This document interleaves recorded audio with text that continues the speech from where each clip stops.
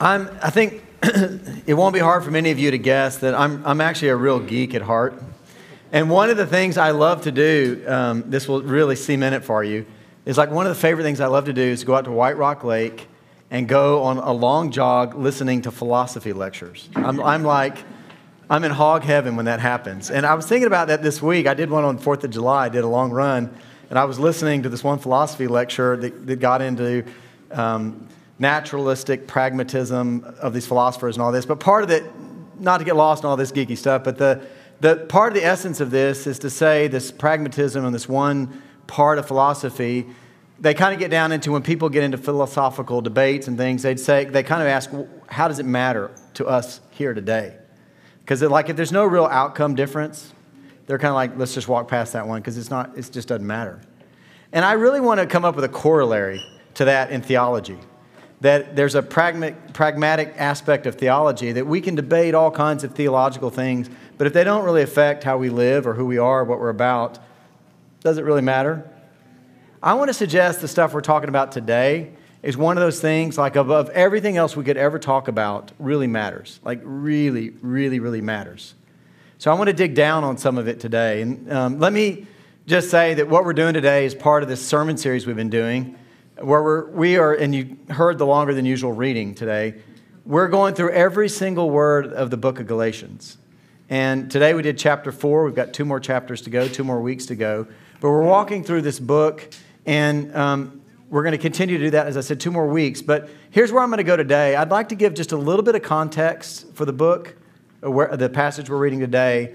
And I want to look at mainly the arguments that Paul makes at the center of the letter that are going to take us in part into this, some of the most important theological stuff that there is in the Bible. And then we'll kind of go on from there. So a little bit of background. Some of you have been with us the whole time. Some of you, it's your first time in here since we've been looking at Galatians. All the stuff is on our media center if you want to go back and look at any of the old ones. But I'm going to go with Raymond Brown, one of my favorite scholars, who says this is a book written by Paul in the year 54 or 55 from Macedonia to the churches in Galatia. And he's writing with a real problem, with a lot of vigor, because he's the one who established the churches there. He preached the gospel, they responded, formed the churches, did all this. And now there's a group of Christians from Jerusalem who've come, and they've said, Paul didn't get it all right. What he got you was okay, but he didn't give you the rest of it. You guys should be living under the law. Circumcision, all these different bits of what it means to live out the law. You've missed all that. That's why y'all are kind of struggling with sin. That's kind of what they're saying. And Paul is, more than any other letter he wrote, he is worked up. He has a lot of energy. And you're going to see that. You're going to see that even today on a sort of a couple different levels. And that's what this letter is ultimately about. And since we're kind of rounding the corner now, we're into the home stretch. We've only got 2 more weeks. There's going to kind of be some cleanup in a way. I want to pause just to kind of give you a bit of a review and an overview of the whole thing, like at the super 20,000-foot level kind of thing. We started this book, just kind of a quick review. Chapter 1, verse 1 through 5 was just this formula of how they write letters, this opening formula. Then verses 6 through 10 was this introduction. And then you got over to verse 1:11 all the way through 2:21 was what's called an apologia. It's Paul kind of taking on a courtroom situation where he is the one being accused. He's the defendant. The Galatians are the jury, and these people who came from Jerusalem are the accusers. And he kind of works through that. Then we pick up last week and this week with chapters 3 and 4, where Paul makes 6 different arguments about why these guys are wrong. And when I first read this, the lawyers in the room will relate to this, but whenever you get a baby lawyer and you have them go write their first motion, if they see 10 issues, they'll come back arguing 10 issues. And you're like, yeah, no, pick the best 3 and let's do this thing over again. But I think Paul today does 6 different arguments. And I don't think it's because he's doing that. I just think he has so much vigor for how wrong these guys are who came from Jerusalem that he's just putting it all out there. And I'm convinced he probably held back the 5 that were a little bit weaker. But he really wants to go there. That's what happens in 3 and 4. And then the final 2 bits that we're going to do in the last 2 weeks is this chapter 5, which is an exhortation where we're going to get the works of the flesh and the fruit of the Spirit and all these beautiful passages. Some of you'll know. And then we finally get the conclusion to the letter itself. That's where we're going the last 2 weeks. Today, what I want to do, though, is focus in on these 6 arguments. Very, very briefly on the first 3, and then I want to focus in on the final 3, which are really from our chapter. Last week, Eric preached. I did listen to it. He picked one thread out of chapter 3, really super important one, and developed it. I want to just tell you, about the other 3 arguments that are there, and then pick up with chapter 4, right? So if you go back and look at chapter 3, these are the arguments. The very first one, let me grab my water real fast. The very first argument he makes is chapter 3, verse 1 to 5. And kind of what Paul says is this. He says, look, I came to you guys. I preached Christ crucified. You guys received it, and you received the Holy Spirit when you did. Why do you need the law? Why do you need all this stuff they're coming to talk about? Because you heard it, you received it, and God blessed you and gave you the Holy Spirit. Why are we worried about this? It's all happened. And I think there's a whole sermon here. I would love to go down this path. Like, Paul is inherently saying, you can see that the Holy Spirit arrived amongst you and in you. And for us who are on this journey where we commit and follow Christ, I think it raises a question to us, do we see the Holy Spirit in us? Individually and collectively as a body. Because Paul certainly thought that was part of it. But that's a whole other sermon. We'll go back there maybe at Pentecost. The second argument that he makes in chapter 3 is verse 6 through 14. And kind of the argument that he makes is like this, that God comes to Abraham and tells Abraham that the whole world is going to be blessed through you. And Paul wants to say, there was nothing in that promise that had anything to do with the law. It was a promise given. It's a promise being fulfilled. It was independent of the law. There's a lot more we could say on that, but that's the second argument that he makes. And then continuing on, the final sort of stretch, or part of the final stretch in chapter 3, he picks up at verse 15 and goes to 25. And he says, when you have a will that's been fully ratified, somebody comes along later, much later, and tries to add on something to it, it doesn't annul the will.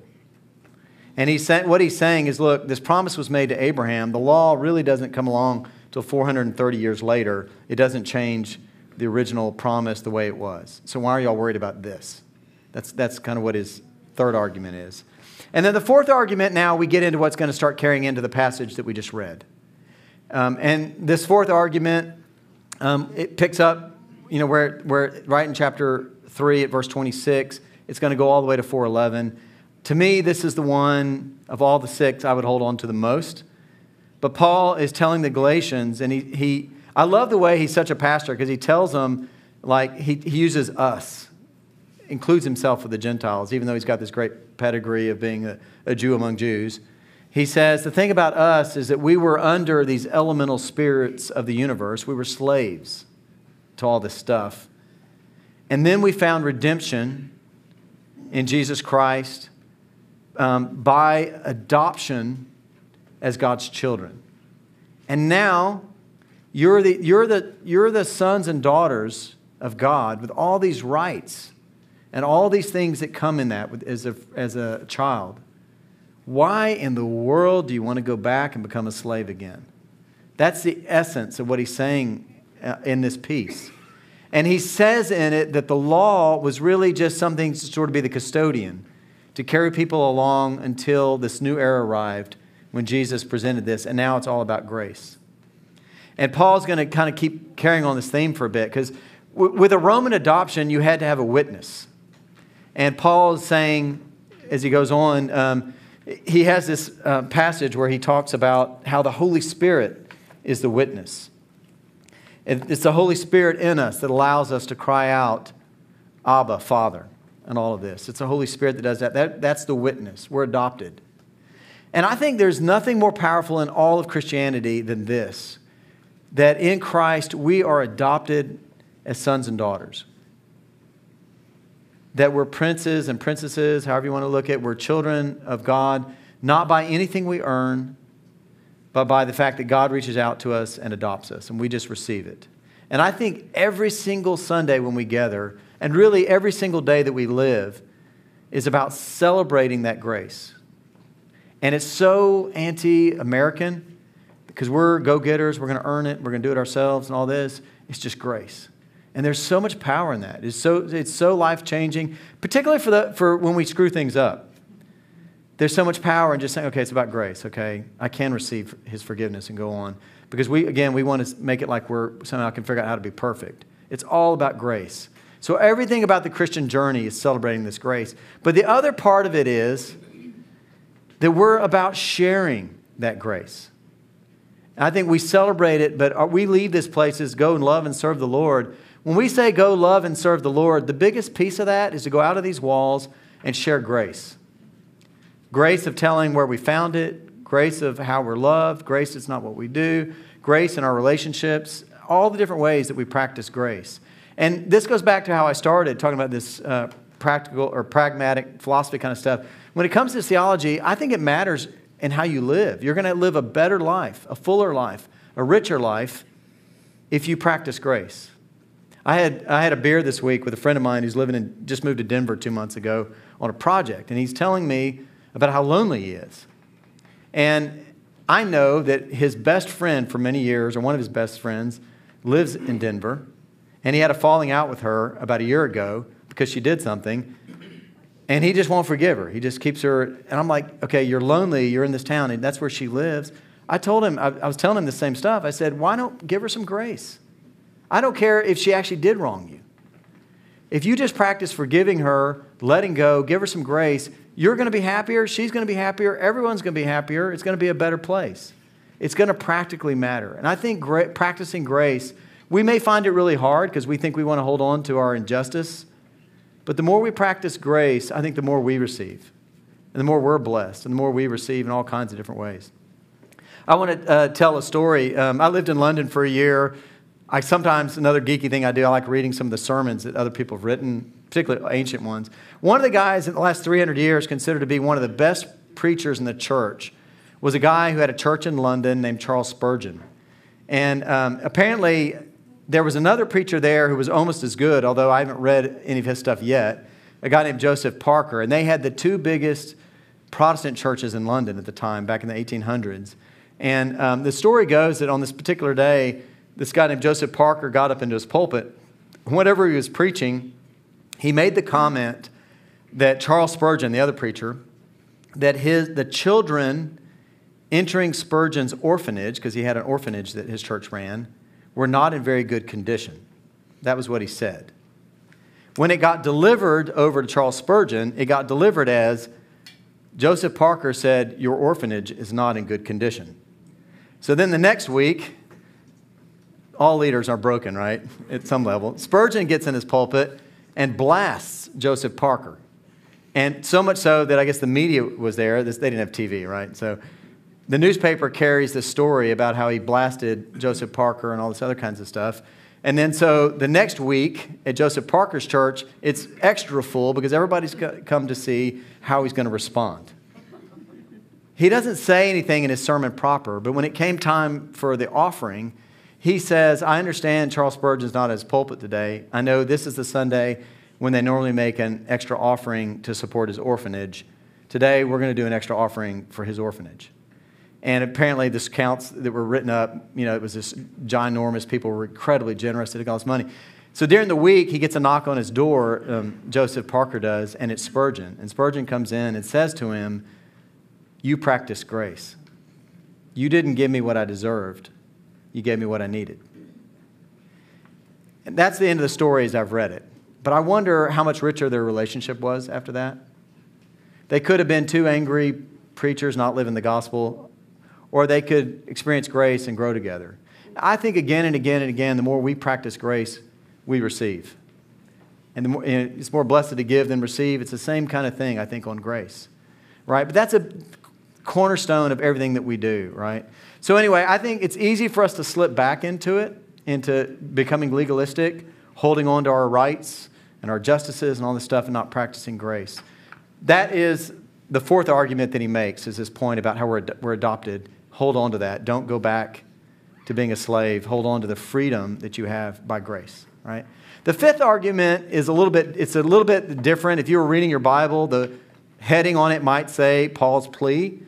But in ancient rhetoric, they would do logic, of course, but they would also make emotional pleas or expressions. And Paul does both of those in this fifth argument.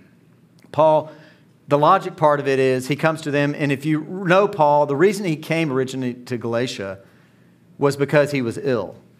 And when he was ill, they treated him like an angel, is what our passage said today. And Paul is saying, look, how can you treat me like an angel before, and now you're going to treat me like an enemy because these people from Jerusalem came? Like, that doesn't really make sense. That's the logic piece. And then the second part of it was this emotional appeal that went with it, where Paul is saying, like, I'm just going to read one verse with it. He says in verse 20, I wish I were present with you now and could change my tone. And St. John Chrysostom, the greatest preacher the church maybe knew back in the 5th century, is saying, look, Paul wishes he was there so they could hear the anguish in his voice, so they could hear his mournful cries, so they could see his tears. You know, Paul is angry. He's giving them this letter that's really reprimanding them, but he doesn't want them to lose that he loves them. And that's what he stops and makes this appeal. Like, you don't know how much I love you, and how he's appealing on that. That's part of his fifth argument. The final argument may have gone like, your eyes may have been glassed over by the time you got to this part of the long reading. But he comes back to this passage in Genesis, if you remember how this goes, that involves Sarah and Hagar. And it's all going to be an allegorical interpretation. But do you remember the underlying story that God came to Abraham and promised him he was going to bless all these nations? His ancestors were going to be like the stars. And he was going to give birth with Sarah. And this went on for a long time. And they're all old. And they're like, did we misunderstand something? What's going on with this? And then according to sort of the custom of the day, eventually Sarah kind of gives up on that and sends over her chambermaid or whatever to Abraham and says, okay, well, this must be what it meant. And so Abraham reproduces by the flesh, and Hagar has the child Ishmael. And there's all that goes on. And then eventually Sarah does get pregnant and has Isaac, according to the promise and all this. And then that's where the lineage goes, and the rest of the story goes on from there. That's the factual piece of it. But now we're talking about the allegorical interpretation of it. And what Paul wants to say is, look, hey, and the reason Paul's doing this, there are lots of reasons we might think about it. Genesis is considered part of the law, but probably the Judaizers, the people coming from Jerusalem, had argued it, is what people think. And so now Paul's going to say, yeah, great story. That's a great story. It's from the law. It's included in the law. And those guys just misinterpreted it. It's a great story. Let me tell you what it really means. And he says, look at Hagar. She is she's the one who is under the law. She's a slave in this story. She represents the old covenant, which was formed in Mount Sinai, which is in Arabia, which is where all her descendants are now. They're under the law, and she's a slave. And you know what? Her children born to a slave, child born to a slave is a slave. That's where they all are. And that's what the old law is. And so these people from Jerusalem now that's what they are. If you want to be that, you're under the law, you're a slave. But he's saying, look, and not only that, and there's one more thing he says, which may slide over us. She's born by the flesh. Because in contrast, Sarah is like a miracle, right? She's super old. This is way before IVF and donor eggs and all the other stuff. So she's born by the promise. He's really saying she's born by the Spirit. She's born by supernatural, God's intervening kind of stuff. And the children, Isaac and those born of her, are free and have all these rights and have all this other stuff. That's what it is to be born by God in the Spirit. So that's the proper analogy. And then he puts a little zinger in here. We could spend more time to end with. But he kind of says, and I didn't say this earlier in the story, but if you remember how this goes, Ishmael, the child of Hagar, eventually starts persecuting Isaac. And eventually Sarah has to come to Abraham and say, okay, you have got to send Hagar and Ishmael away. And he does. And they're put out and they go. And he's kind of saying those people coming, trying to put you back under the law, are going to be sent away. Because that's not part of this picture anymore. It's all about God's grace. Don't go back there. Those are the 6 arguments. You can see which one you think. I think at the end of the day, we have to always celebrate and hold on to grace. It's everything, I think, in our journey. It's how we're here. It's how God loves us. It's how God reaches out. And our job is to celebrate it and to share it each day. Let's pray. Gracious Lord, we thank you that you love us and that you have extended this gift to us we don't deserve. Help us to receive it fully and to share it in love for the world. We pray all this in Jesus' name. Amen.